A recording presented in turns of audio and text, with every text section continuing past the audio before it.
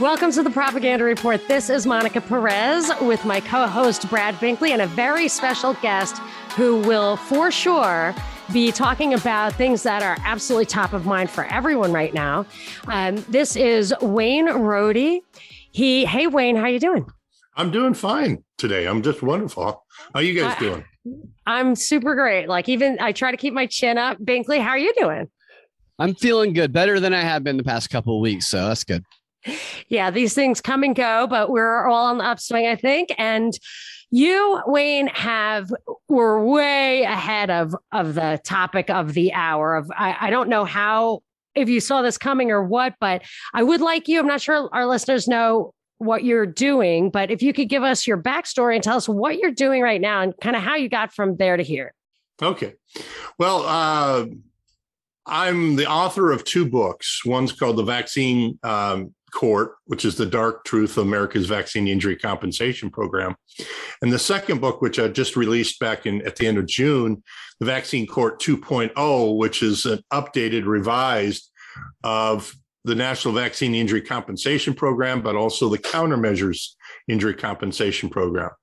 And then I also host a podcast called Right on Point, which is kind of a candid discussion of your civil liberties and your legal matters surrounding the COVID epidemic, the PrEP Act, and then also the compensation programs. And I've had numerous guests on. We're like 50 weeks into it now, but that's what I'm doing. Right on point. Yes. And that's where that's where we are right now. But it's kind of interesting is how did we get there? And I have twin boys. They're 23. They're going to be 24 in October. And my wife and I, we were living in Plano, Texas, outside of Dallas at the time. And they were born a little bit premature, but that was fine. And they stayed in the NICU for a few weeks. We came home. And they progressed. They were at their developmental milestones at 6 months. And then at 12 months, they had a little bit of Nick had a little bit of a cold. So we decided not to go back in until the 13th month for their well baby checkup. And at that time, Nick received the MMR vaccine and along with his brother, Austin. Nick had a severe reaction to it. It was an anaphylactic reaction, like an allergic reaction, where he screamed. This was his first vaccine. He never received any in the hospital. He screamed, and it was constant for about 2 to 3 weeks where we had to fight high temperatures, diarrhea, constipation, vomiting, and crying and screaming. And his brother was just fine. And we didn't really know what was going on. And we were constantly talking to our pediatrician every day, twice, 3 times a day. We're brand new parents at the time. And we had tons and tons of notes. And then everything kind of calmed down after 2 to 3 weeks for a little bit. But it wasn't until about the 18th month that we started noticing that Nick started changing a little bit. And that is that he started losing a little bit of his speech and his ability to socialize and play directly with his brother like he was doing before. And by 24 months, Nick lost all of his speech. So he regressed and became nonverbal. And that's where he is today. He is a nonverbal child. He's dependent on us for care. He can play by himself, socialize, play on his iPad, play movies, go outside in the backyard, play on the big trampoline. That's his world. Are your boys fraternal twins? They're not identical. That's correct. They're fraternal twins. And they were actually born 10 days apart. Whoa, no way. Yeah. And I've never heard of that. Well, it was new to us, but it was also new to the doctor, the OBGYN doctor. And he said, wait a minute, Nick doesn't want to be born. So the best place for an unborn child is actually in their mother. Wow. So he stayed there for 10 days and then decided to be born. Did he have his own sac? It's crazy. Did he have his own amniotic sac? Oh, yeah. Sometimes they have wow, that is crazy. Yeah. And this can only be done vaginally. If you do C-section, you have to take all the kids at one time because of threat of infection afterwards. But there was never any problem with him. You don't think that unusual birth circumstance could have led to him having, actually, he would have been the one who cooked a little bit longer. So he might have been the one who would have turned out better, actually, maybe. That's correct. He actually gained a pound and grew an inch in those 10 days. And while we were there in the hospital, there was another mother there from the Dallas-Fort Worth area that had triplets. And then she did the same thing, one baby, and then a week later, another one, and then a week later, and the third one. And I will say, I actually had a baby 19 years ago in Dallas who had Down syndrome. And what happened, it was my first child. What happened was the water broke, but he didn't want to come out either. Or the doctor didn't want him to come out because it was early. Right. And I stayed in the hospital for 2 weeks and he stayed inside. And you just have to stay level so the fluid continues. And he is absolutely, without question, the most high functioning child with Down syndrome anyone's ever met. So it seems like he benefited from that. When he came out, he didn't need any oxygen. He didn't need anything. It could nurse, and he was really, really healthy. So I can attest to that prolonged incubation, as it were, worked for us. Well, it works, and it's actually a more common practice now. The doctor that delivered our children is still down there in Plano delivering, and he does this on a more frequent basis because they believe unless the baby, if it's when they're premature, if 28 weeks, 29 weeks, yes, let's try to keep them inside their mother as long as possible. But if it's at 35, 36 weeks, then they're going to induce labor and the child will be born. So that's where we were. We had the children but then Nick had that reaction. And it was 24 months, at about 24 months was when he lost his speech. Our pediatrician at the time said, "Oh, don't worry about this. Einstein didn't speak until he was age of 4.5, almost 5. And you got to be kidding me." I mean, we didn't know at the time. So, okay, so we're kind of accepting it, but we said, wait a minute, we started thinking about it. And it was at 3 years that we knew we had an issue with Nick. And my wife was saying, "I hope this is not the A word." And we got an appointment with I guess it's a neuropsychologist, a Columbia-trained psychologist, and she diagnosed Nick at the age of almost 4 years with autism, severe regressive autism. So he wasn't born with it. He regressed into it. Now, this is what medical community and the media won't let you talk about because they say, no, this doesn't happen. It's, you're born with it, but it's kind of a coincidence that he lost his voice. That's just garbage because it's not there. And when she diagnosed it, she says, "I'm sorry, there's really not much we can do for him." And she Xeroxed 2 pages out of a textbook that she got from Columbia University 15 years prior and wrote us a prescription for Ritalin. And said, "This is what you got to do." And I said, "You got to be kidding me." But that's where the journey began regarding autism and issues. But we didn't think it was vaccine injury at the time yet because our doctors were saying, "This is not vaccine. This is something that happened here." And, it's genetic. But he wasn't showing signs of this when he was born or at 12 months. Is there a gene for it? No. Have they discovered a gene for it? No. They've spent billions of dollars, NIH, CDC, FDA, all part of our federal government has spent tons of money looking for genetic markers. They think that, we got higher risk here. And, it's the refrigerator moms deal. The fathers are too old deal. There's all these... It's all these things in here, they live too close to power lines. They live, all these things, exposure to other toxins. They might be contributors, but they're not what's causing it.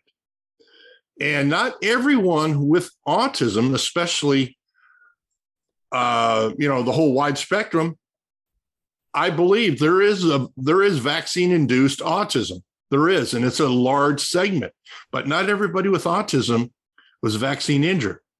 So there might be a genetic component, and then what they call the environmental trigger. And the trigger for us was the vaccination. And so and it wasn't until then, 2004, that my wife, she took a sabbatical from work because she was really upset at our doctors, said, I'm going to find out what's really going on. And she took 6 months off and decided to start doing research, looking for everything. And I would come home from work the night, and there would be 3 or 4 additional 6 to 8 inch 3-ring binders full of materials. And I'd be going to a Target or a Walmart, whatever, buying printing paper because she was just printing them left and right. And we had tons and tons of folders and these 3-ring binders full of things, all indexed and tabulated. And it was incredible. And she came across the National Vaccine Information Center, which is Barbara Loe Fisher's group. And Barbara Loe Fisher was one of the 3 parents that basically back in the early 80s lobbied Congress along with Jeffrey Schwartz and Kathy Williams to create the act, which basically established the National Vaccine Injury Compensation Program, which was passed into law in 1986, signed into law by President Ronald Reagan. It started in October 1 of 1988, and the Department of Health and Human Services, HHS, is the administrator of the program. And so they gave it to one of their sub-agencies, HRSA. And they're the direct administrators, along with DOJ. The attorneys for DOJ actually represent the government. So you're suing the government. You're not suing the manufacturer. That was why we want the legislation passed, because it would have the claim back then in the early 80s and late 70s after the swine flu fiasco of 76. If we start suing these vaccine manufacturers, they're going to go out of business. Well, that's debatable. And then I kind of come back to that.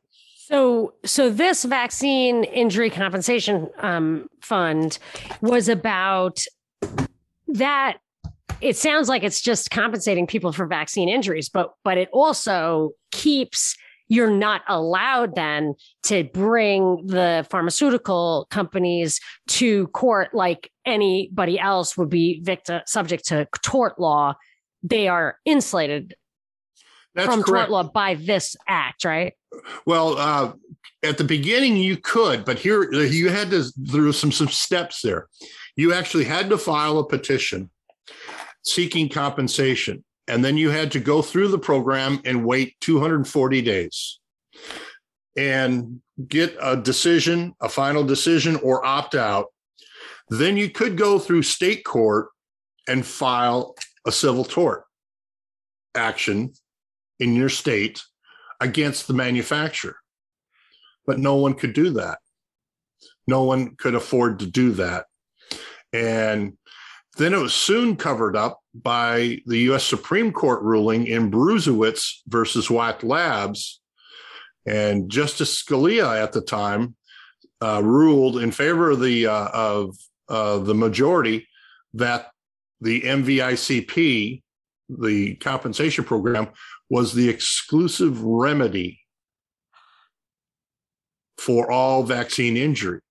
Now, that removed our legal right, which was Congress put in, removed our legal right. So we cannot, right now, today, you cannot sue the manufacturer other than for fraud. But fraud is a very tough, high burden, and you cannot go after because of the injury.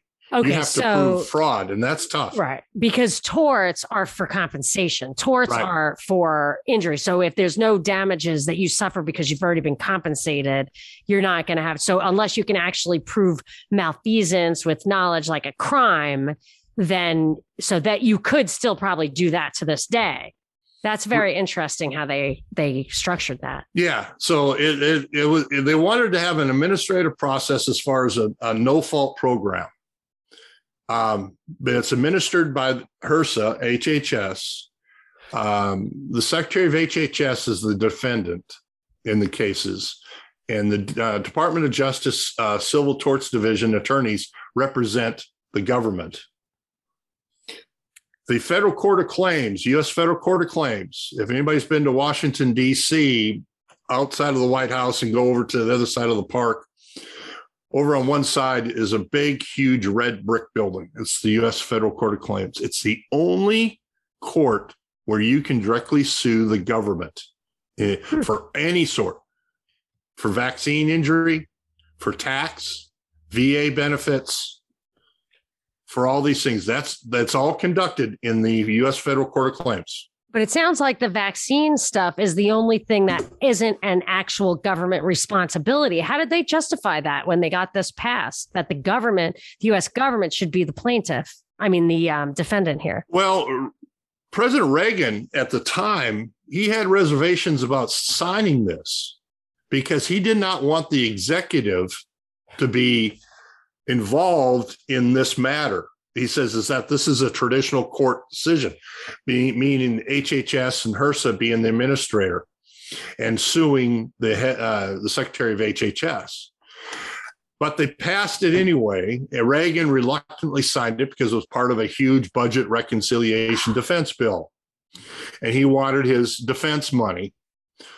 Kind of remember when Star Wars was starting to take off? Okay, that's was all part of that mess. But anyway, so you have this program over in the Federal Court of Claims. Now, as we call it, the vaccine court or whatever, it's actually not a court. There is no court process.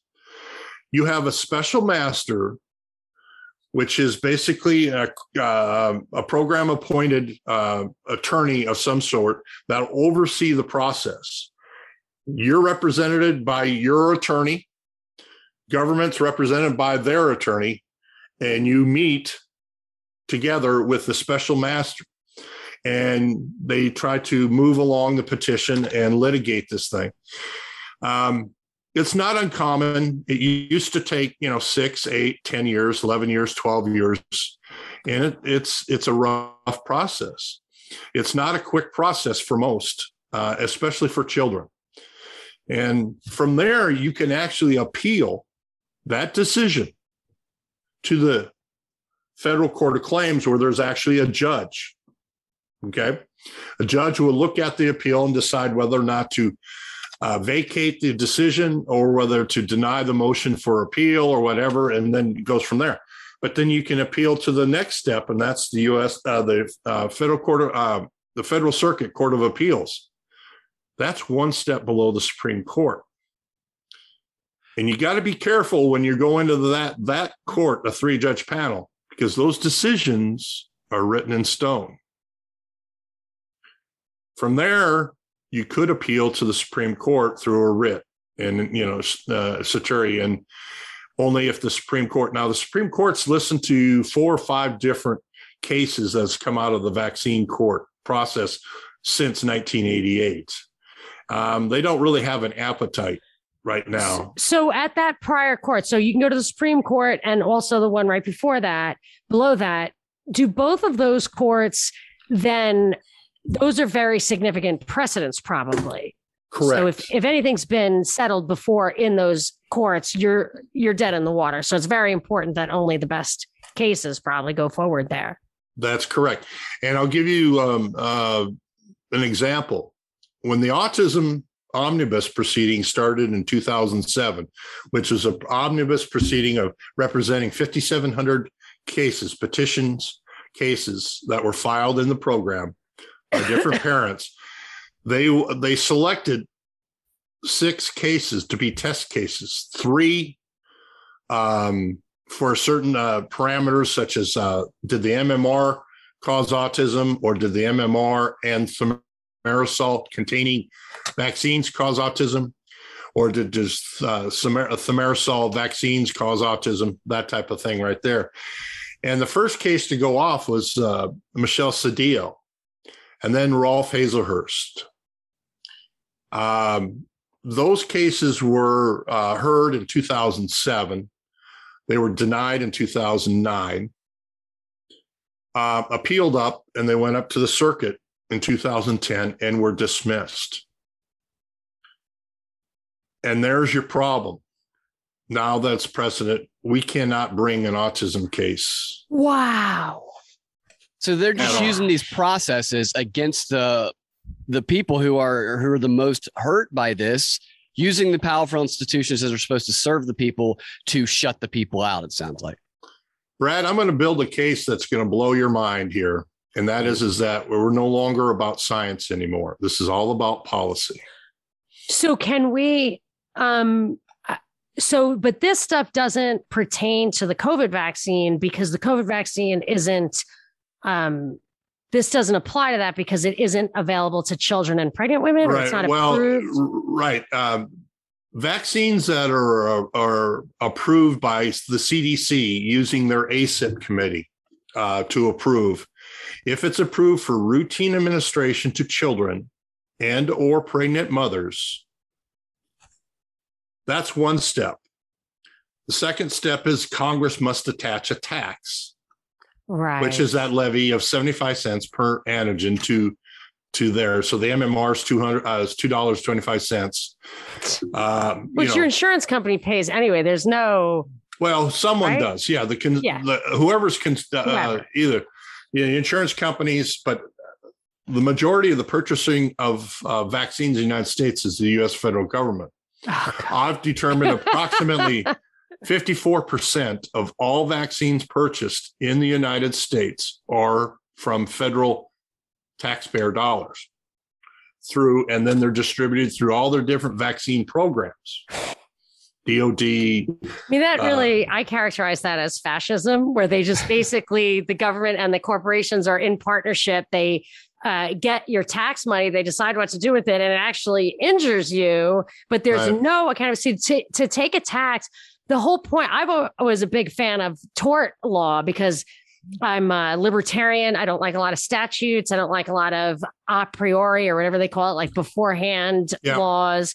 And then, but what I liked about the tort law is it motivated somebody where it's quite costly to go through this process, but it gets individuals on a case-by-case basis to deter bad behavior by getting outsized compensation for their injury and by meting out severe consequences that are 100% consequential of action to the actor, which causes actors to think twice about the chances that they're going to take with other people. When you disconnect the consequences from the action, anybody who has kids knows you're going to get reckless behavior.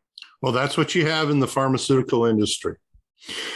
Because of the vaccine pharmaceutical industry, there's no accountability yet. That was promoted. This whole program was promoted that to give immunity to the vaccine manufacturers, and they can then continue to manufacture and create newer and safer vaccines. And that's a false narrative.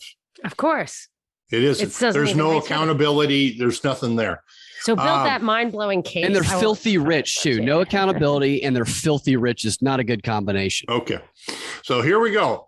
Now, every month, the vaccine manufacturers send to the U.S. Treasury this levy, this tax, okay, that on sales. So it's not out of their pocket. They're just collecting it like a business fund sales tax. They're sending it to the U.S. Treasury. U.S. Treasury takes that cash, converts most of it into U.S. Treasury T-bonds, T-notes, whatever, pockets the cash and puts it into the general fund. The amount of the Treasury is then are transferred over into the balance sheet of the Vaccine Injury Trust Fund, which is currently about $4.1 billion. And we've paid out over $4.6 billion. So you have this trust fund sitting over there that hardly has any cash, got a lot of paper notes, and it's collecting interest every quarter from the U.S. Treasury plus the sale proceeds. Okay. So that's how the money is coming in. The money going out is compensation, medical expert costs, attorney fees, and then the three different agencies, the federal courts, HRSA, and DOJ get an annual appropriation out of this trust fund to help buy down or lower their cost for administering this program, approximately about $11.2 million each every year. So there's money going out to these funds. I determined that 75 cents is a lie. And I figured it out by looking and examining the U.S. Treasury spreadsheets. And I got it confirmed by an HHS official. 25% of all the money coming in is taken out prior to the conversion and sent to the U.S. General Fund. And it's in statute. It's an IRS statute that is lost in the middle of 15,000 pages of statutes. Says is that any trust fund administered by the U.S. federal government is subject to a 25% administrative fee. So they take 25. So it's not 75 cents. It's 59.5 cents. And money's coming in still. And the trust fund is building every year. Okay. So this is the reason why our federal government doesn't want to, you hear those people, well, we need to get rid of this and let people sue the pharmaceutical industry. It doesn't matter whether you're Democrat or Republican. The federal government loves this program because it makes them a ton of money. I feel like a genius mastermind must have structured it that way to know that it would be forever defended by the institution. So like if the big pharma had structured it, handed it off to the government, then they know that the venal bureaucracy is going to defend it with its life. I was reading the 2017 Johns Hopkins SPARS document. I don't know if you're familiar with that, but it's one of those like Event 201 things where they basically blueprint. It's a blueprint for what's happening right now. This one is like amazing. There's 25 talking points that really are tracking very closely. The only ones that we haven't gotten to yet include apologies for vaccine injury and getting Congress to fund directly the vaccine compensation fund that's in the Johns Hopkins plan. So I kind of feel like this is going to get a lot bigger. Well, I think I remember running across that article. I remember seeing that. I got to go back and look for it. You got to go back and just look at the last several chapters, because that's all that's remaining. If you go back and look at the earlier ones, you'll laugh. Like there's the Texas blackout is in there. The president liking or not liking hydroxychloroquine or whatever they called it in that thing is in there. And this was written in 2017.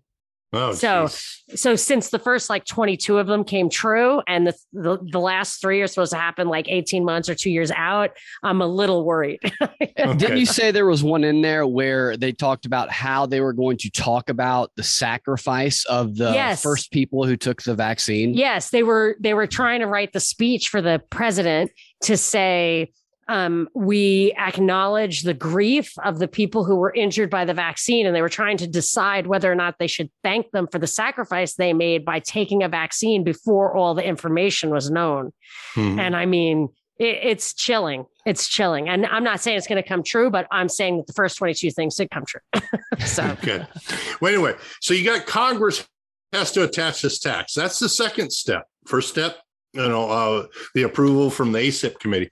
The third step is the one that's kind of controversial, and it takes a while, and that is the Secretary of HHS must list that vaccine or vaccines in the Federal Register and hold it open for open comment. So that takes 6 months to 8 months.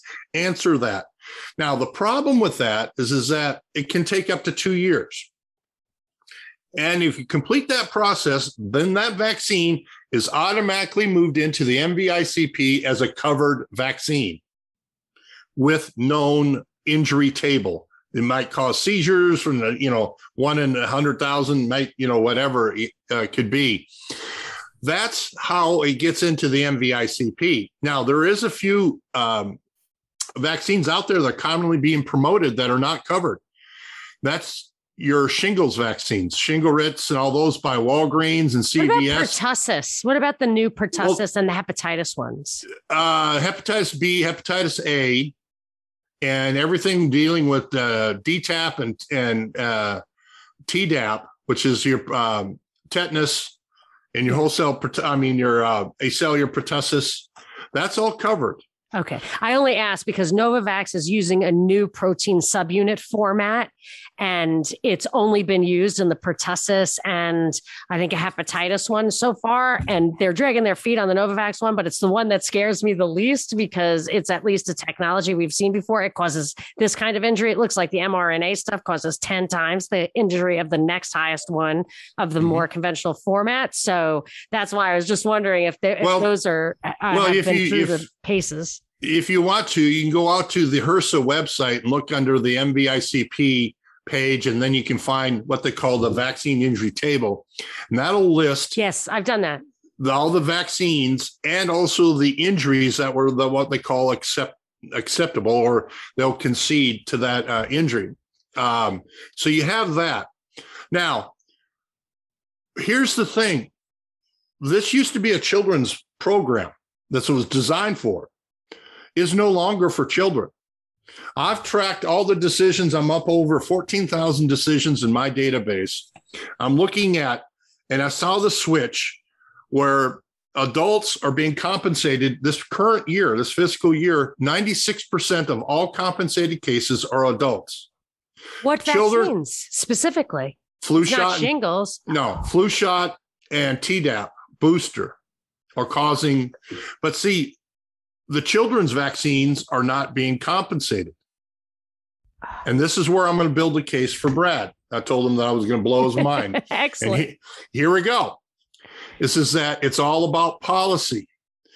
In the beginning, children were dying of SIDS from vaccine, and the program was compensating death certificate. You just show your death certificate and maybe get a doctor to say, child was vaccinated. It was fussy. The next morning, the child was blue, and we rushed him to the hospital. And he passed away.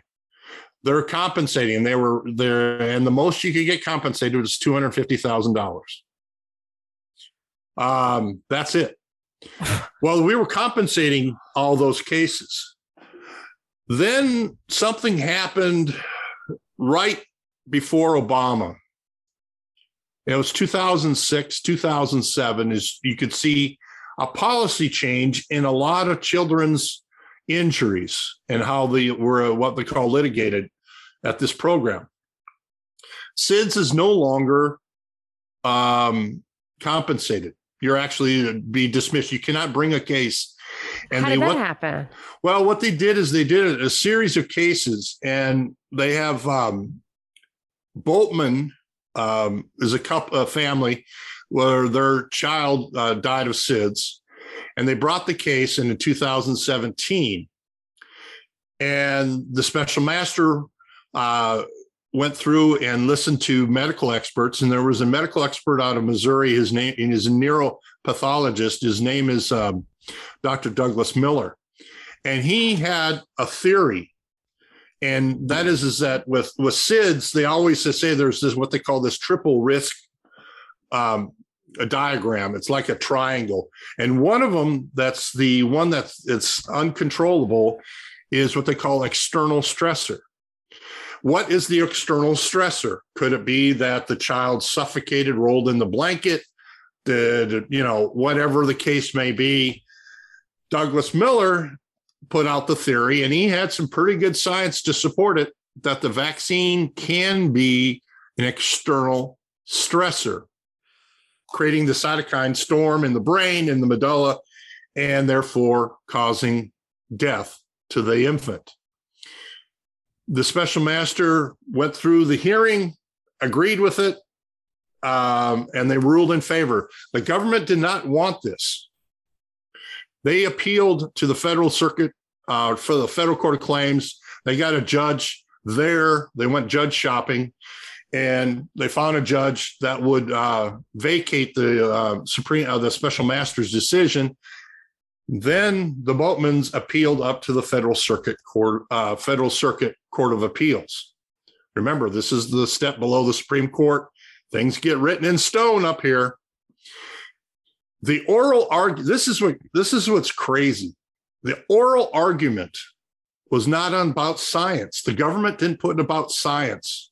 They said to the judges, and I'm paraphrasing, said, Your Honors, if you award compensation to the family, then parents will not vaccinate their children. That was their statement. And the judge 2-1 voted in favor of the government and basically shut down the Boatmans. And we couldn't proceed. But there was also another case, the Nunez-Diaz case that came along. This one had tissue samples, not just a medical theory. This had actual samples. And we thought this one is going to be really strong case. And this is 2019. And it was argued. And the Federal Circuit actually added on, and they became activists. Judges at the time, because you have to have a plausible medical theory is one step. Well, they said, well, not only do you have to have a plausible medical theory, you also have to have a consensus of the medical community. Yes, I cite that all the time. You did blow my mind, by the way. So you have to have they added something that wasn't even in the statute, in the law, that says you have to have a medical consensus of the medical community. And that gives them so much power, too, to manipulate that consensus. Monica and I were talking about that recently, how the media, they had some experts that they brought on where they were saying people need to understand that they can't just look up facts and verify the things that these medical experts and scientists are saying, because science is a process of consensus building. So essentially it was, we just wait for this consensus to be built. You're not allowed to look anything up, and then we'll tell you what the truth is. That is way too much power for a group of people to have. That's a good point, because I've always said that, like medical, I learned this in law school, which was a while ago, that in medical malpractice requires not that you help or hurt or whatever, but that you do what is considered common practice. But what you're saying goes even beyond that. And that's called, what we also learned in law school was called, it's a policy decision. Mm-hmm. And policy decisions, which are activist judges, it's just a gross violation of the separation of powers, because that's a legislative decision being brought down by the courts. And then there is no check on that. It's done. Like you said, it's written in stone. It's done. Congress wrote the legislation and there was no intent. And then, as far as proving causation, that's what it was all about. So you have SIDS. So we can no longer bring cases for SIDS. There's another thing that happened. And does SIDS still happen? All the time. Oh, gosh. All the time. All you have to do is FOIA your local state health department and ask for all the death certificates of children under the age of 12 months. I want to ask, were not nonviolent deaths, and you'll see them. You'll see them passing away 12, 14, 18, 24 hours later. Wow. Well, something I heard you bring up in a previous interview about that Tylenol can exacerbate this problem. You think that's a factor in SIDS, or what's the story with that? It could be. I don't know enough science around Tylenol other than I would never give Tylenol to anyone. But I have read that there's a link between vaccine. Like, this is now the official narrative that it's not the vaccines, it's the vaccines plus Tylenol. Do you think that there's any possible merit to that? Okay. Yeah, because it prevents the body from detoxifying itself.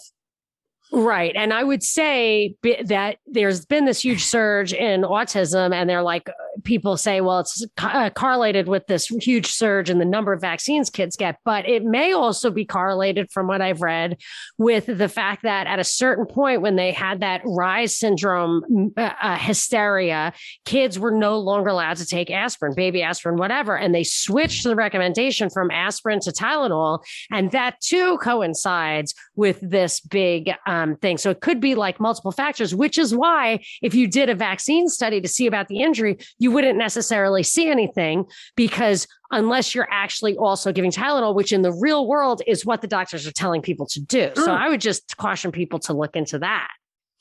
I would never ask any child or toddler at all. Yeah, adults, well, maybe, but see, Tylenol is known to block the glutathione process that allows you to detoxify. So that's a problem there. But so we have SIDS, then we have epilepsy and seizures. And here's how this works.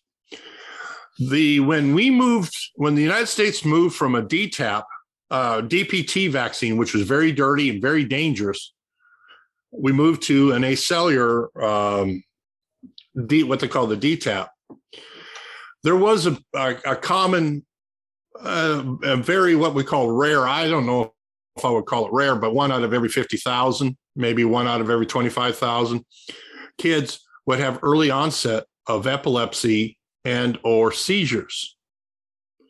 And this program was compensating these children for this injury.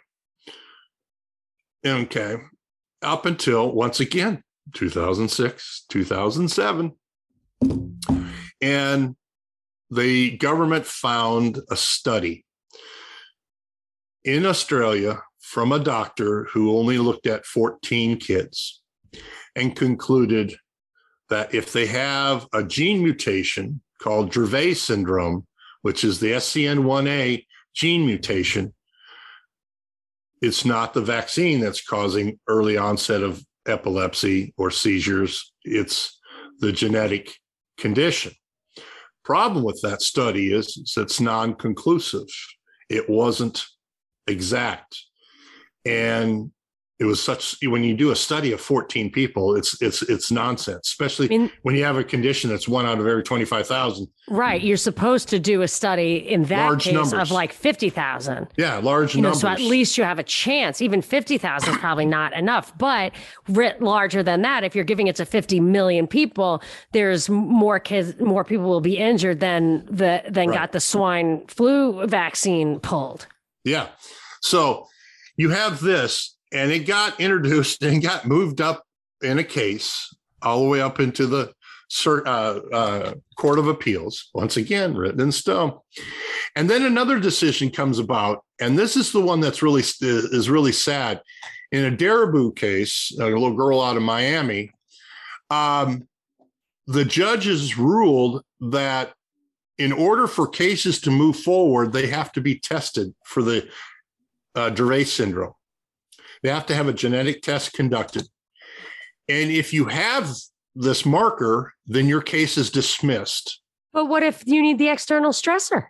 Who knows? But because in tort law, an eggshell psyche is not a defense, is not like a whatever. Well, the defendant to the can't world. say, well, you were an eggshell psyche, like in the real world. But in every other case, it doesn't work that way. Right. Well, welcome to the vaccine court. Wow. So basically now it forces. So if your child taking this genetic test and it shows that you do have an issue with the SCN1A gene, then your case is automatically dismissed and you have to move on and you don't, there's nothing you can do about it. Now it was later proved, and that was 2006 and 2007. It was later disproved in 2018 in Oliver case, but it doesn't matter. It was already set up there. So 1, SIDS, not compensable. 2, DTaP, seizures and early onset of epilepsy, not compensable. Then you have Gardasil, which was approved and added to the program in 2007. without a vaccine injury table known injuries other than death, which is an automatic. And there was no saline placebo study before that got approved. That is correct.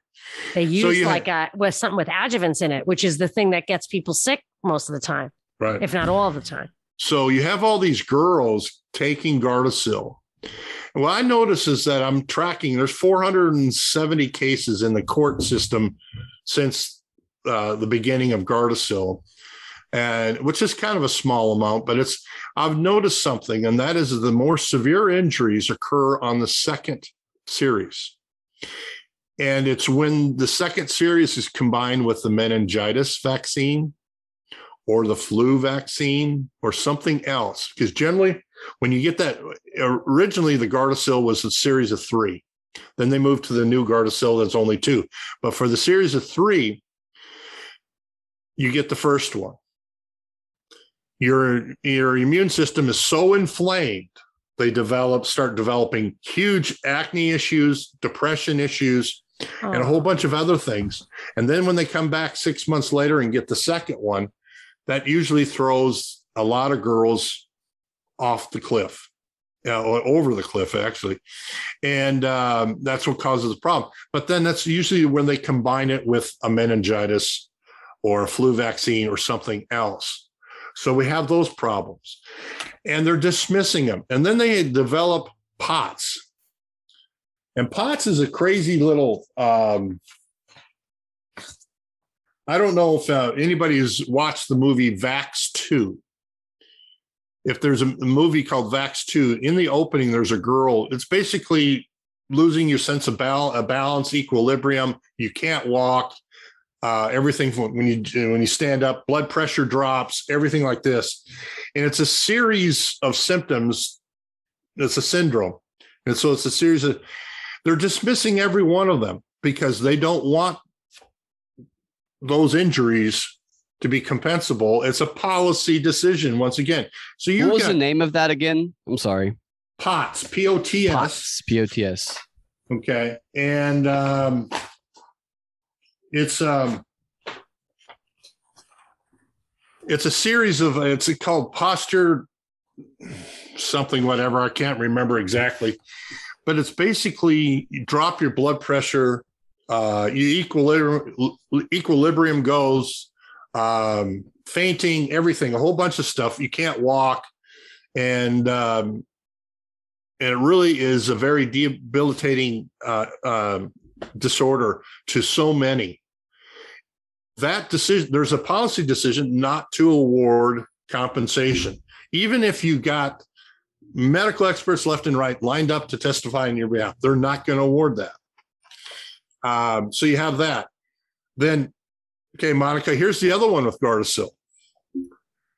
The first series of Gardasil vaccines, and when they came out, 2007, 2008, were given to girls 11, 12, 13, 14 years of age. They didn't know they became sterile and had other issues until when they reached 21, 22, 23, when they're maybe starting to think about starting a family. And they can't do anything. The statute of limitations is only 3 years. Wow. Even from when you discover the injury? Well, girls' menstrual cycles when they're teenagers, especially young teenagers, are not regular. Right. So they should have discovered. I would not let them I didn't know about vaccines. I let my kids get totally vaccinated, but I wouldn't let them do the Gardasil one because I heard a fireside chat with those 2 women who wrote the book about it, saying a lot of this stuff, which is known, and they're still it's absolutely, and they give it to boys now too. Yes, they give it to boys. The Gardasil 9 is now approved for boys, and it's actually approved for anybody up to the age of 46. Why? I have no idea. Clinical studies were never done on young teenagers nor older adults. But could you sue about this? Is this something that falls under the Vaccine Injury Compensation Fund, or is it not? Because if it doesn't fall under the compensation fund, you can sue in tort law, can't you? Only for fraud. So even like shingles? Shingles is different. Okay. Shingles, there's but a Gardasil's not different. Yeah. Gardasil's in the program. Okay. So you've got SIDS. Right. You got DTaP. Right. Now we got Gardasil. Right. Okay. So you basically have shut out almost all childhood vaccination injuries. Thus, flu shot comes approved in 2005. Start seeing the injuries in 2007. In 2012, it takes over, and it's been the number one injury, and it's adults. Guillain-Barré or shoulder injury, and shoulder injuries is the most prominent. So therefore, this program is compensating adults, not compensating children, yet the program's about children. Okay? So that's how that works. Now, quickly, and I know we don't have much time left, but let's move over to the No, we COVID. can go over if you have time, because I would like to hear. Not a problem. Yeah. Not a problem. Let's talk about COVID and the countermeasures program. The countermeasures program is entirely different. It was established, the original program was established in 2005 when the PrEP Act was passed, Public Readiness Emergency Planning Program. It basically gives a lot of leeway, a lot of authority to the Secretary of HHS, no court oversight, no judicial oversight, no congressional oversight. This is pure executive branch. They can run roughshod over everything, quarantines, everything. And this is what's really scary about this program. Now, they created a compensation program, but they didn't fund it. So they got embarrassed when then the swine flu of 2009 came about, and a whole bunch of people got injured. And Congress said, okay, we got to do something here. So they actually added some money and formalized the injury program to be called the Countermeasures Injury Compensation Program 2010. And that's where the swine flu vaccine from 2009 was moved in. But this is where Zika and Ebola vaccines are. Zika. That Zika was really is a pesticide thing. Well, anthrax vaccine, and other what they call countermeasures. It doesn't have to be a vaccine. MCM, yeah, that was all over Event 201. Medical countermeasures, all over it. So this is where, wow. And then no one really paid attention to it because it was never used nationwide. And I was actually speaking to a group in Minneapolis in February of 2020. And I was talking about the PrEP Act, and I was telling people, well, you need to pay attention to this thing because it's scary. And no one says, oh, you got to be kidding me. Well, guess what happens the following month? Boom, there we are. And the secretary declares the PrEP Act for March of 2020, and it expires 4 years later, plus what we call a 6-month wind down. So October of 2024 is when the PrEP Act will actually sundown, unless the Secretary of HHS at the time rescinds it or executive order by the president. Congress can't do a damn thing. The Supreme Court can't do a damn thing. So wait, this came down, just totally coincided with the COVID thing? And it was... Well, the PrEP Act itself was because of you remember the anthrax scare and the avian flu scare back in 2004 and the anthrax in 2003. That's where this whole thing started. Avian flu didn't materialize, and anthrax was basically, a wacko sending stuff through the mail. But Congress decided to put stuff together, and then in 2005 they passed the legislation. So that's where it all started. So I think I got a little lost at what happened in March 2020. That's when the Secretary of HHS declares PrEP Act to be the law of the land. Okay. Because of the public health emergency of COVID. Got it. Okay. With that, he announced that. So he announced a PrEP Act declaration. That's correct. Pursuant to the PrEP Act, which stands for Public Readiness and Emergency Preparedness Act. Right. Okay. I understand. Okay. Now, so you have this. Then the secretary is going, wait a minute, we got COVID. We've never seen this thing before. We're going to have some problems. So he starts declaring amendments. He's adding amendments without any oversight.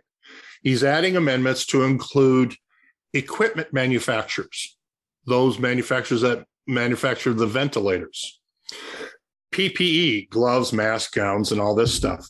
That wasn't in the original PrEP Act, but now it's an amendment. Okay. So you have these things, and he's expanding on what they call covered persons. Who can administer a medicine, a vaccine, a therapeutic, a medical device, whatever? They're going to be covered so they cannot be sued unless they're what they call willful misconduct.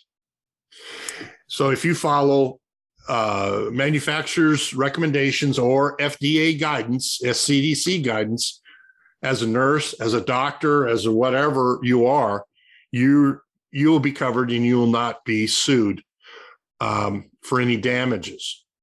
We had a lot of ventilators and things like this going around. So that's why they won't try things if it's not working. They're reluctant to try things that could be effective because of this policy. It sounds like I've dealt with doctors in the past where they've just been so reluctant to try anything outside of what they are allowed to try.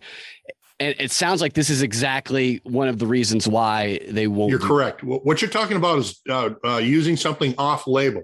Yeah. And off label. Now, the FDA is given what they call an emergency use authorization to the vaccines, but also for certain types of masks and certain types of drugs, whatever. And as long as you use them for that, you're fine. But if you have a medicine or even, let's just an example, a vitamin, but it won't be covered because it wasn't part of the declaration or an amendment, and it's going to be used off label. Therefore, your actions could be negligent. Things like that. So that's why doctors and nurses, they're not going to go after stuff that's off label that could be repurposed. And that's why you have this nasty battle of HCQ and vermectin and everything else. And it's totally ridiculous. Okay. But there was an amendment that caught my eye at the end of August. And I wrote about it on my blog, and I put it out there and a few other places. It was an amendment to allow pharmacists to administer the childhood vaccine schedule. Doesn't have anything to do with COVID. Now, states traditionally have been the ones to decide who can administer a vaccine, to whom, and at what age. Yeah, they license them, and it's under the 10th Amendment police powers. Right. A lot of states don't allow anybody but a doctor to administer or an RN to administer a vaccine. Some states allow pharmacists to administer a flu shot. Some states allow dentists to administer a flu shot. But it's all regulated by the states. This is the first time, and I was so concerned about this, we're federalizing a vaccine policy instead of something done by the state. So it's overriding. Okay, so you have this declaration. Here's the thing. The PrEP Act expires in October of 2024. This amendment doesn't. How is that possible? It has nothing to do with the COVID. Oh my God. They snuck in, and I'm worried about other things expanding. Are they going to use the PrEP Act as the vehicle to expand vaccination policy and mandates and override the states? And that's what I think is happening here. And it will boil down to this. HHS and HRSA officials will not comment on this one topic. Several of us have been asking for it. Will you? And they're refusing to comment on this. I talked to, I don't know if you know him. He does really great truth documentaries, Italian guy, Massimo Mazzucco. And I asked him, I like to ask people this question, like, what is the where is the power on earth? Like what's the true nature of the power? And he said it's big pharma. He thinks like the most powerful thing is big pharma. And it feels like they have more power than legislators, than judiciary, than it transcends national borders. I mean, what's happened here, the way that the COVID lockdowns have gone in lockstep, both from vertically and horizontally, from local to federal to international, and every country the same, for the most part. And if they haven't, like weirdly, their presidents seem to end up dead. But I wonder, like, do you, is it almost, hard to believe how much power Big Pharma has? Or do you think it's not as obvious? They're the number one lobbyist in Congress, and that's just the tip of the iceberg for them. They also control most of the science, because Johns Hopkins looks like, when I read that 2017 SPARS document, it said how they were scenarioing out this and that. It really looked to me, I used to be a banker and I would like read company documents, and it just looked to me like what a company would do to see, to evaluate the risks or to do upside projections and stuff. It looked like Johns Hopkins was acting simply as a subcontractor for Big Pharma, for vaccine companies. They are, because this is where all their money comes from. And it's unfortunate that our major healthcare systems and our major universities that are supposed to be medical research facilities are all owned by pharma. Do you have a sense of who then owns pharma? I mean, does this go back to some of the big families of money and power from 100 years ago? I mean, I don't know if I'll go. I don't know that, but I know that pharma is so powerful. If we're going to associate them with the Rothschilds and everybody else, I don't know. But not even them necessarily, but just like it seems so huge. It seems bigger than just a big corporation with a CEO who reports to a board. It feels more coordinated than that. Sure it is. But it's also very consolidated. There's 6 huge companies, and it doesn't take a rocket science to understand that, Merck has a monopoly situation for most of the children's vaccines in the United States. Pfizer's now coming in, they've got the flu and the COVID. And Merck's not a part of the COVID, if you notice that. So everybody's kind of staked their territory out. But so here's what we've got. We've got the COVID issue. Now, pre-COVID, there was approximately 500 petitions filed in the countermeasures, which I call the CICP, for compensation. And there's only a 1-year statute of limitations here. There is no judicial oversight, no judicial appeals. You don't go anywhere. You're actually filing a petition with Secretary of HHS, and you have one appeal. That's back to the same damn department that denied your petition to begin with. So you're not going anywhere. They only compensated 39 out of the approximately 500 petitions that were filed pre-COVID. They were the H1N1, the swine flu for Guillain-Barré. That's what most of them were. Okay. But the way the countermeasures program also works is you do not have the ability to bring an attorney or medical experts to help you with your case. It's just you, the papers in your hand, and the Secretary of HHS. Then they're also the payer of last resort. So when you look at that, of those 39 petitions that were compensated, they determined 10 of them had benefits for ongoing benefits from private insurance and other pensions, whatever, that would compensate them. So they basically said, yes, you were damaged by a vaccine, the H1N1, but you're not going to receive a check because your private insurance is going to take care of you. There was 29 that actually received money. Okay. Now you got 520, and then the second number is 29.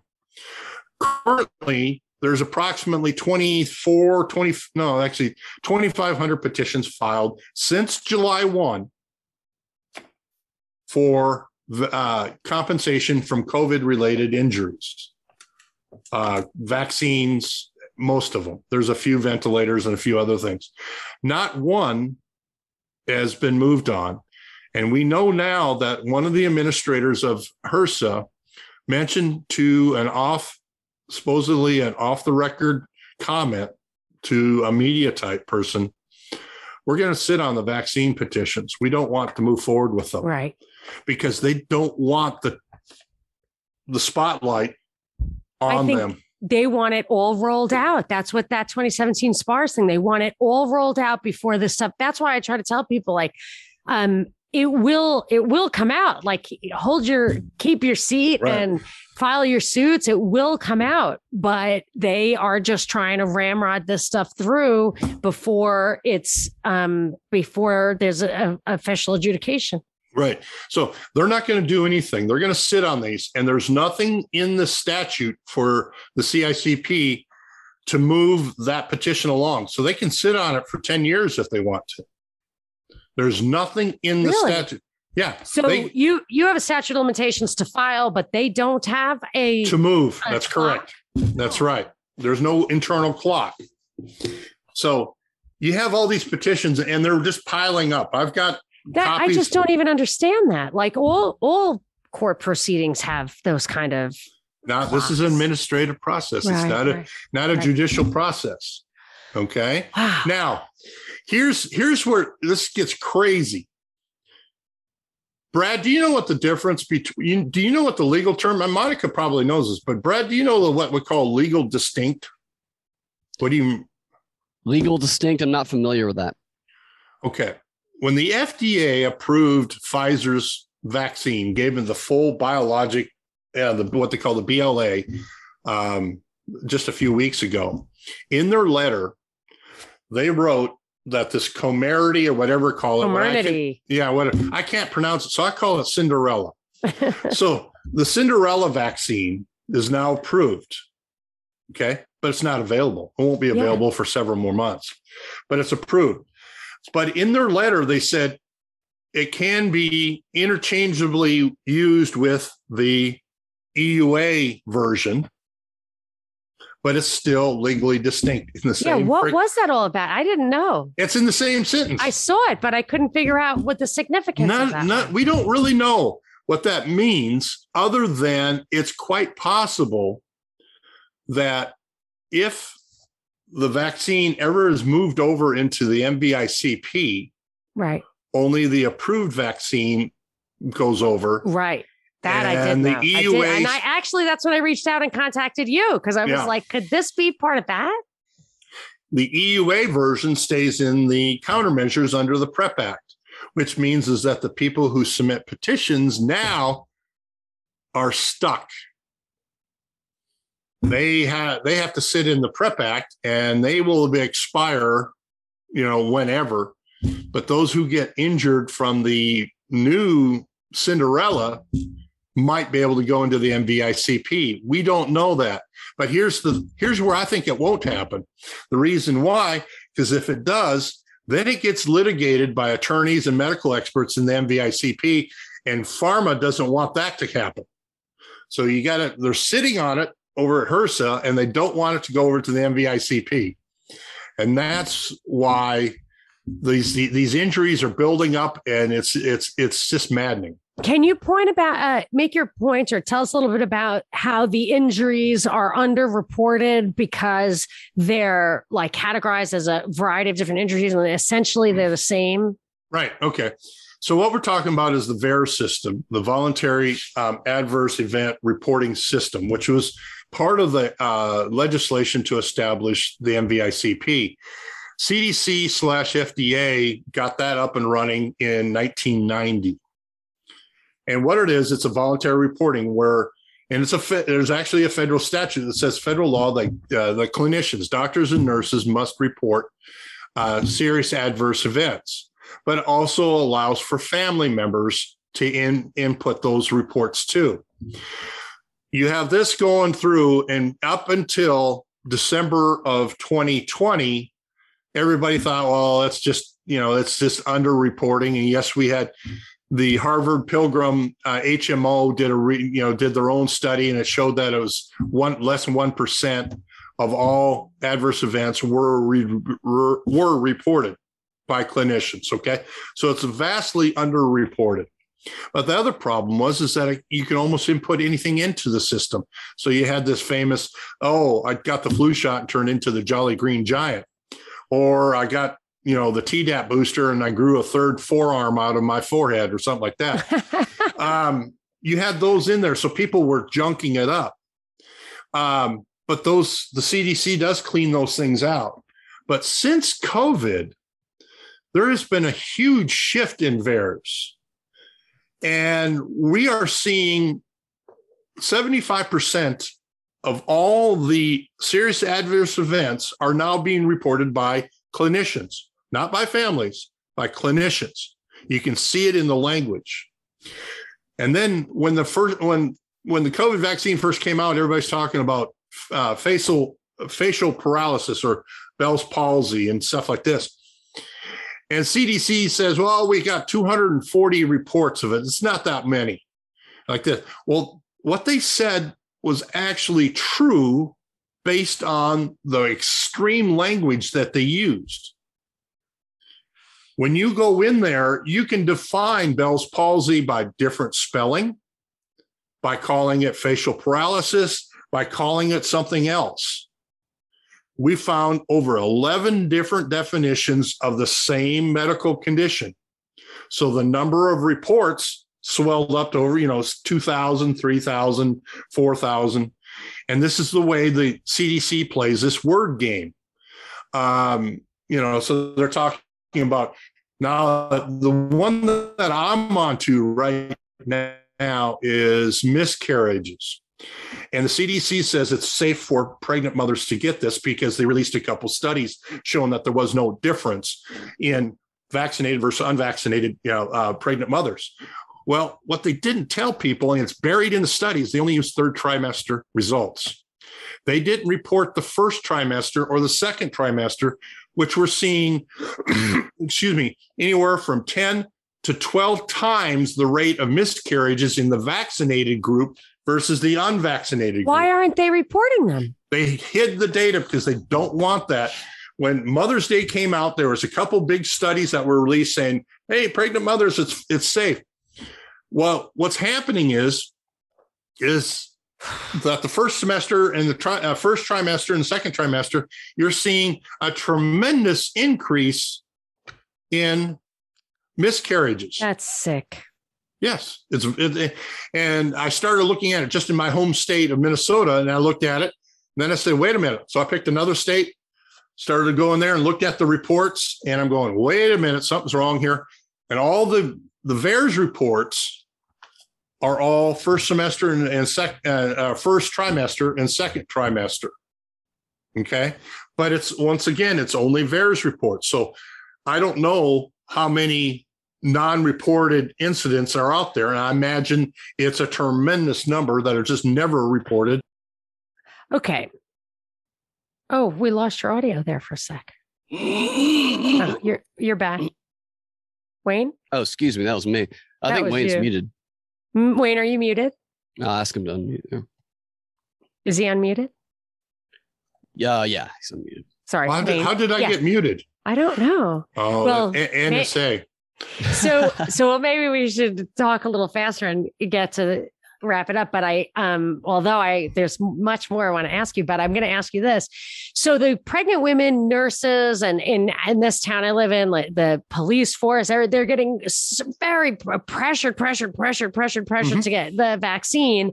And I'm wondering your opinion of how this is going to play out, because some people will draw the line and not be vaccinated. Do you think that when the truth comes out, then there won't be a vaccine apartheid? Do you have any sense of how bad it's going to be for the separated between vaccinated people and unvaccinated? I mean, I assume you did not get the COVID vaccine. No, I absolutely refuse to. Yeah, me too. But I'm just wondering, what lies ahead for us? The dirty unvaxxed, It's a nasty battle for nurses and doctors. That's where the real ugly part is going to be but we also noticed that the reports last week of many nurses in the Minneapolis VA walked out.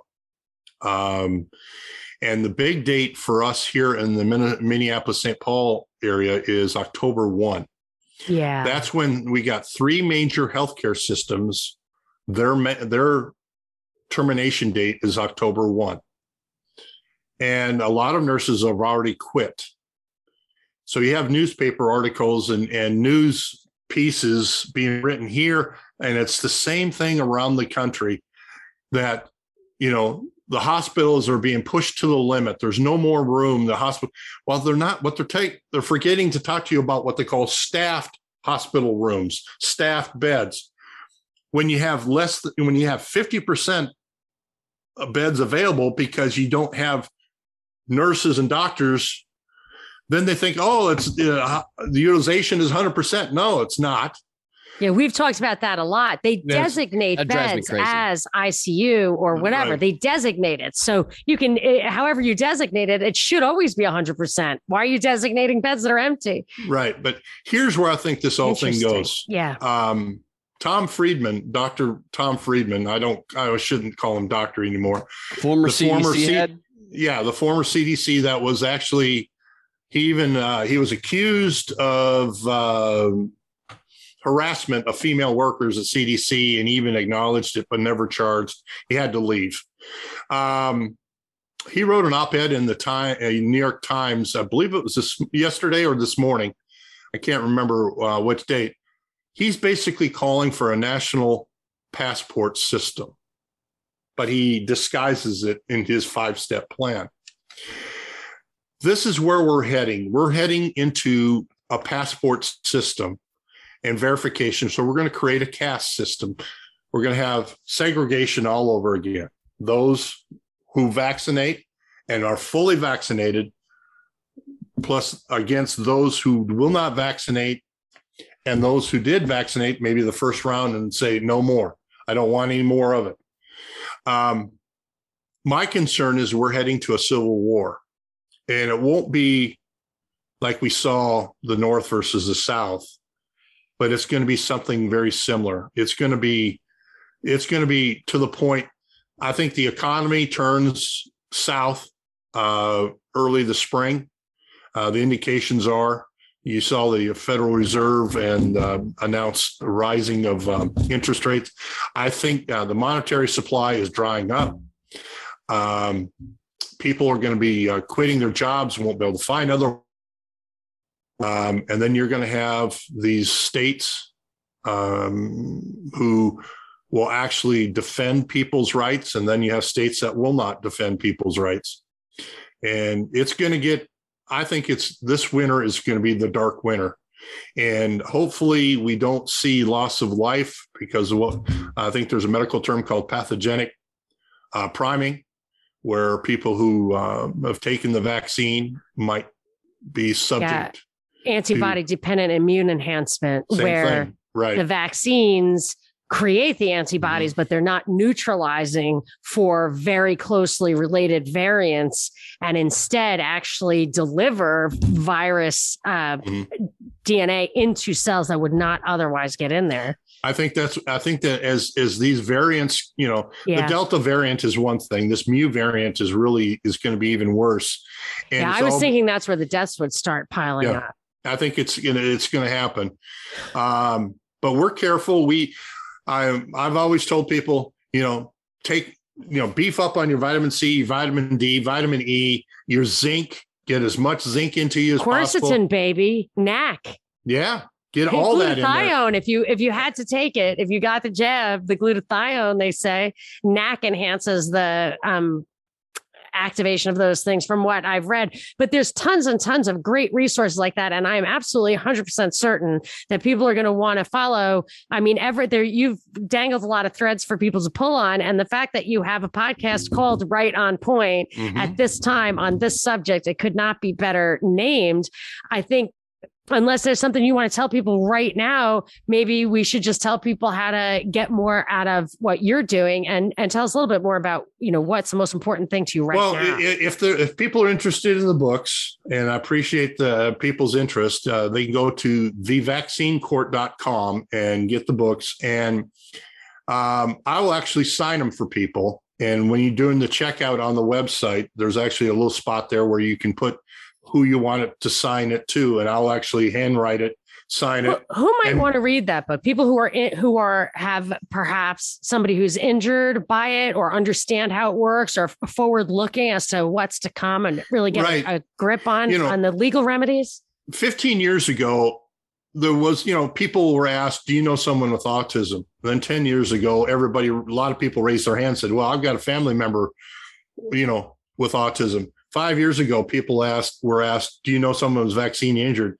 Nowadays, people understand that there's vaccine injury left and right, and they might not know it.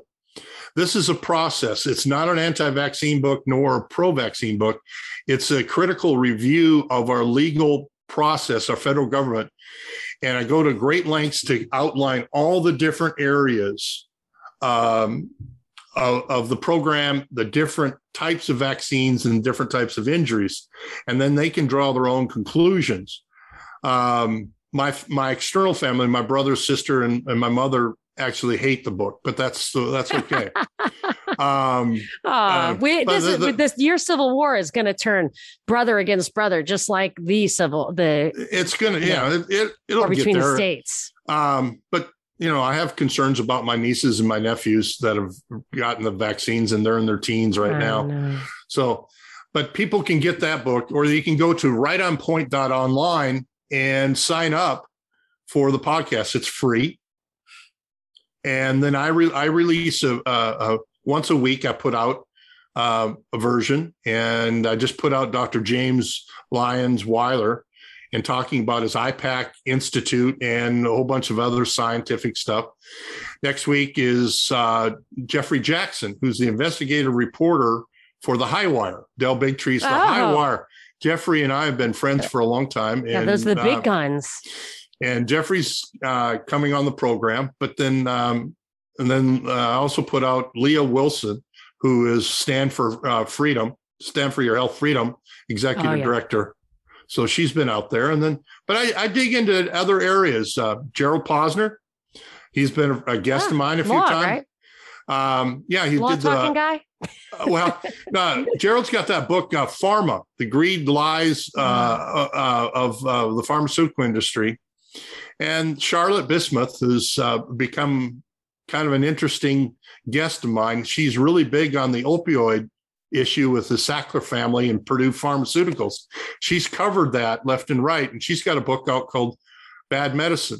And you have podcasts with her, because I'm very interested in that story. I did that one. I did that back in February, and I'm following up with her next month, because with the bankruptcy, Sackler family and the Purdue, coming to an end here, we're going to come up and do an update on that. What's her name again? I'm going to put this in the show notes. Charlotte Bismuth, Bismuth. She's a former assistant New York City district attorney who brought a successful case, the first successful case against a medical doctor for writing opioid prescriptions for cash, and prosecuted him and put him into jail, and he died in jail. But it's an amazing what she did for 4 years. It's a story about 4 years of her life, what she did there. Truly amazing. So I get in all different topics.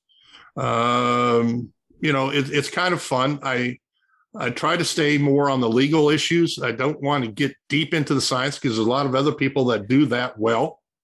I really think that the only chance that we have to hold the line is to keep the process, keep the integrity in the process, and also to exercise it. If you don't use it, you lose it. Like if you don't believe that there is a value, and you can get a good judge once in a while. Like, sure, these circuit guys are pure politicians, but you can get a good judge once in a while. And I firmly believe this is our last chance. Brad and I do every week an update with Garland Favorito in Georgia, who's fighting for election integrity there. Right. We didn't vote for Trump. We just the process is important. You absolutely have to maintain integrity in the process. And if you let it go, it won't be there anymore. And shining the light on it may keep some of these judges in line also. So I'm definitely going to put the links Brad and I will put the links of your work, your books, and particularly that podcast in the show notes. But keep going. Okay. So that's what my world is. Plus also just taking care of my son, Nick.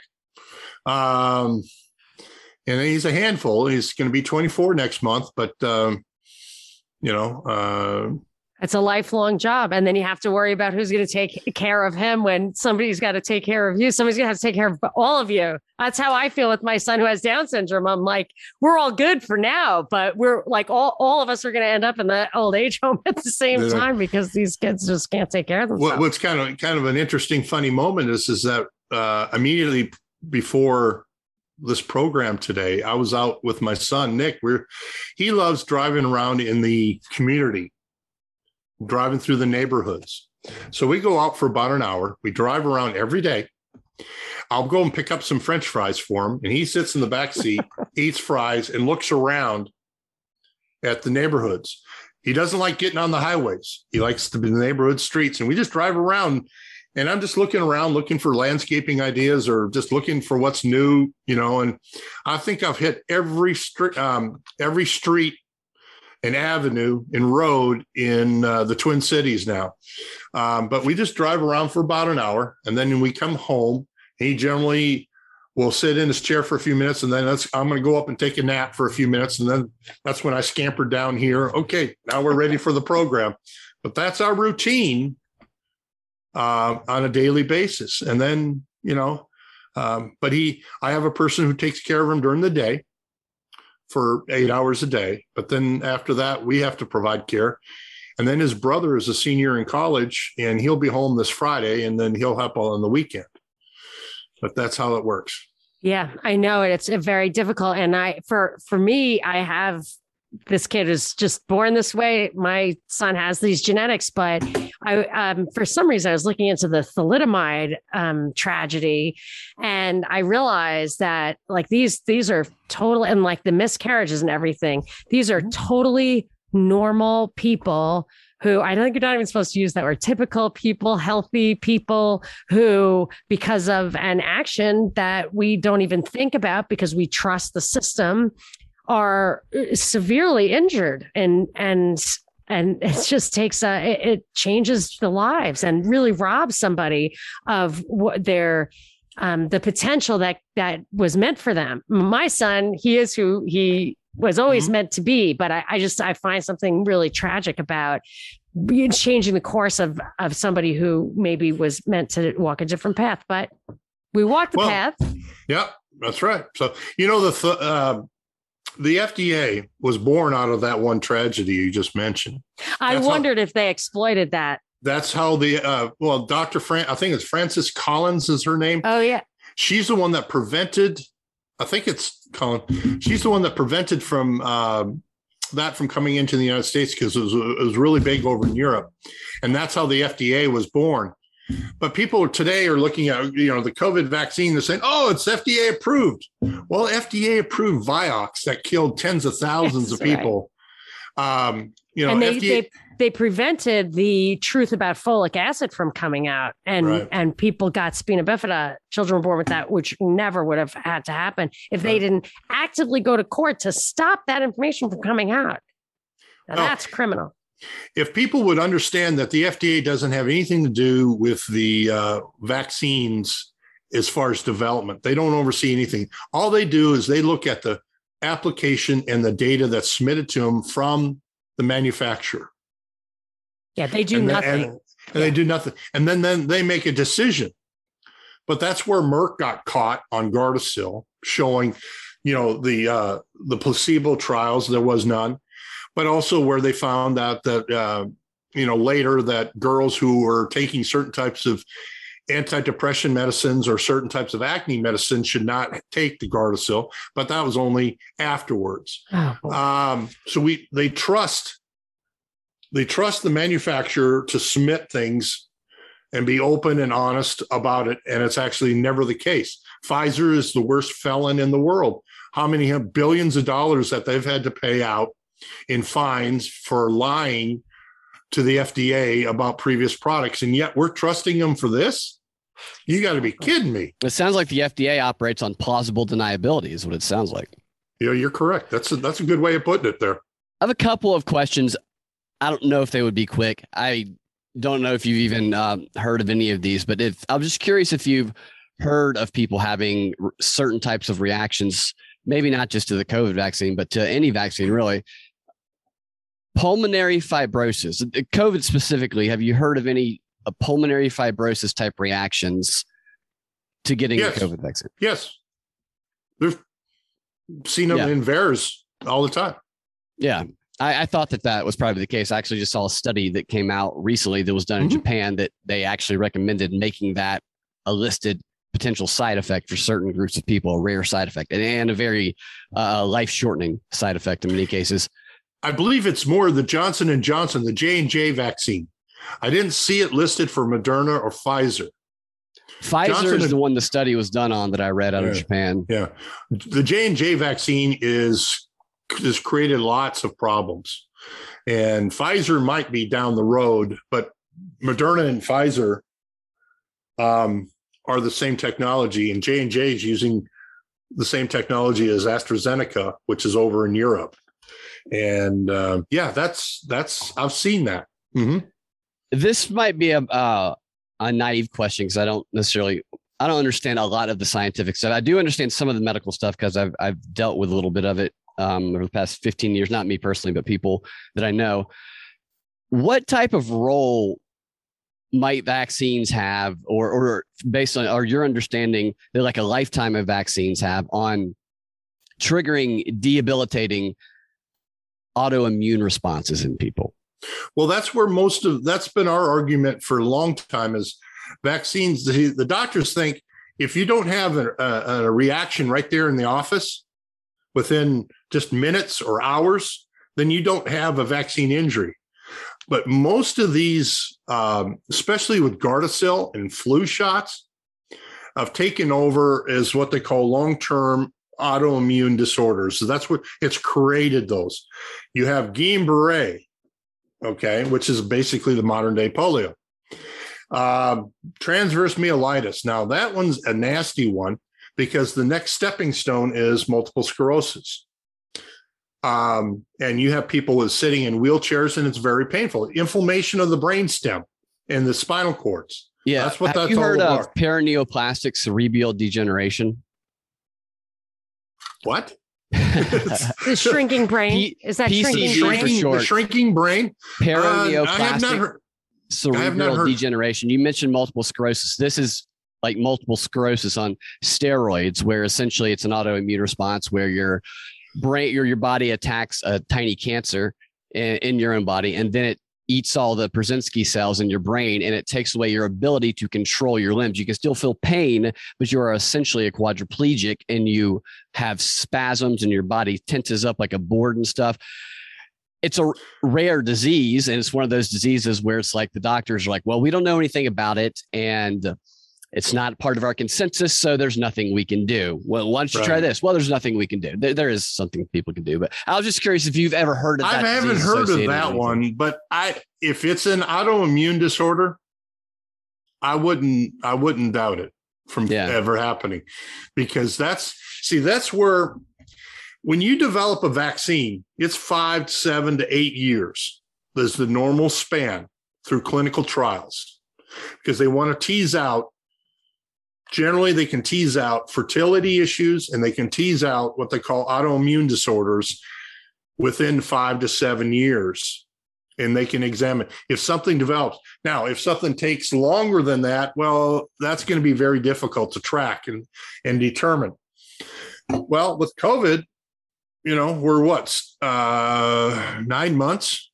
We've compressed everything into 9 months. I'm scared 3 and 4 years from now, and I'm really concerned about my nieces and nephew regarding fertility. And my other son, Austin, he absolutely will refuse to take it, and he's a senior in college.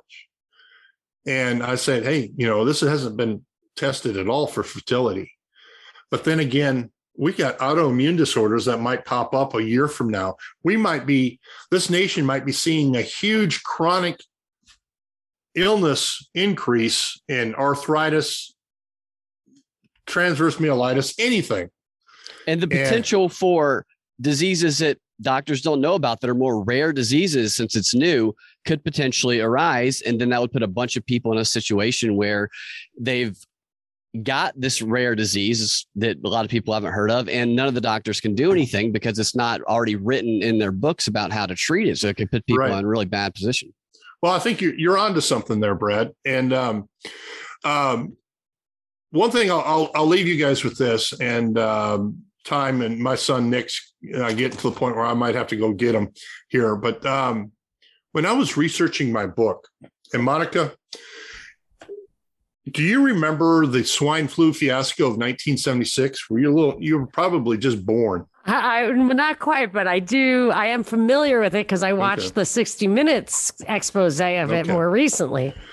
Well, I'm a little bit older than you. I was actually a teenager at that time. And I didn't know anything about it, but I was researching and I found out. And I looked at, and I wanted to find out stuff about that. So what I did is I contacted some of the families. So I was writing this book. First book came out in 2014. I was doing most of the research in 2012 and early part of 2013. And I found some families.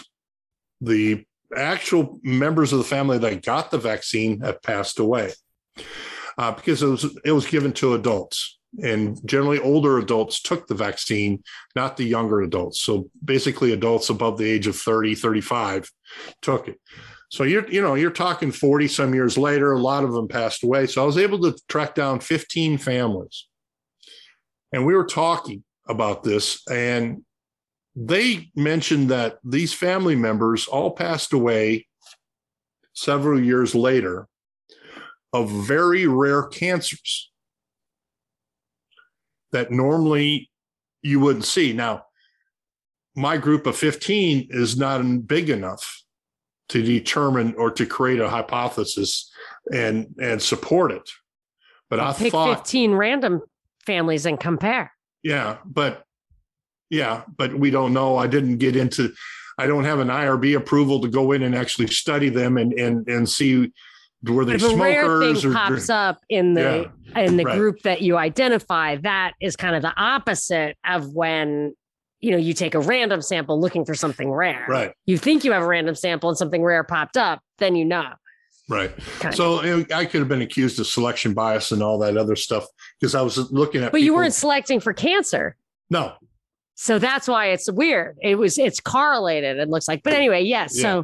So it had some very, very rare cancers.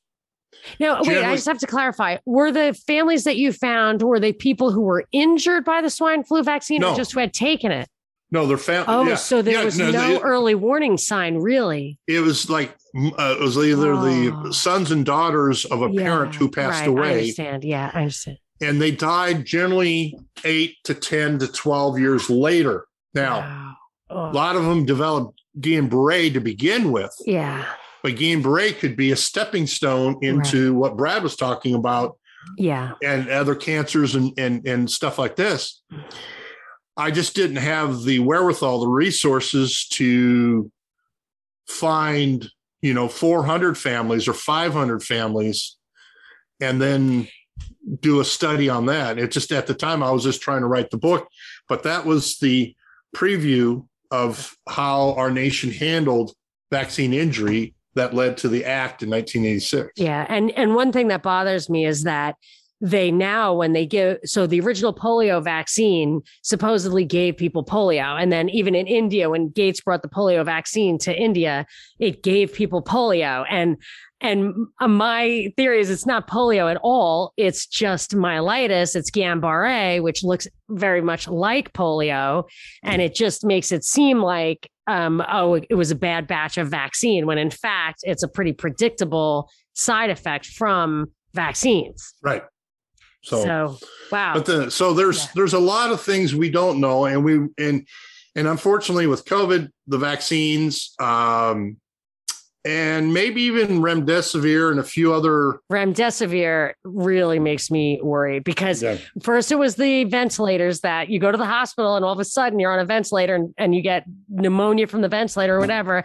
Now you go in and people go into the hospital and then they crash and it's like they get worse. And lo and behold, I've seen personally people who the first thing that the hospital did was give them remdesivir. Yeah. And we should never do it. Oh man, we're on to so something. much more to listen to. So we're going to put that stuff in the show notes. And I am the next podcast I listen to is going to be a Right on Point podcast for sure. I got to hear that chick.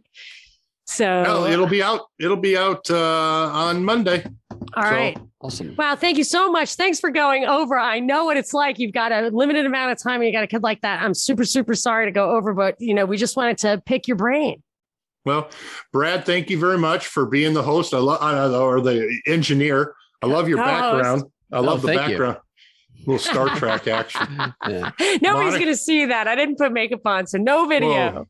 And then Monica, thank you very much for the opportunity. Yes, such a pleasure. Thanks a million, Wayne. We'll hopefully talk to you again.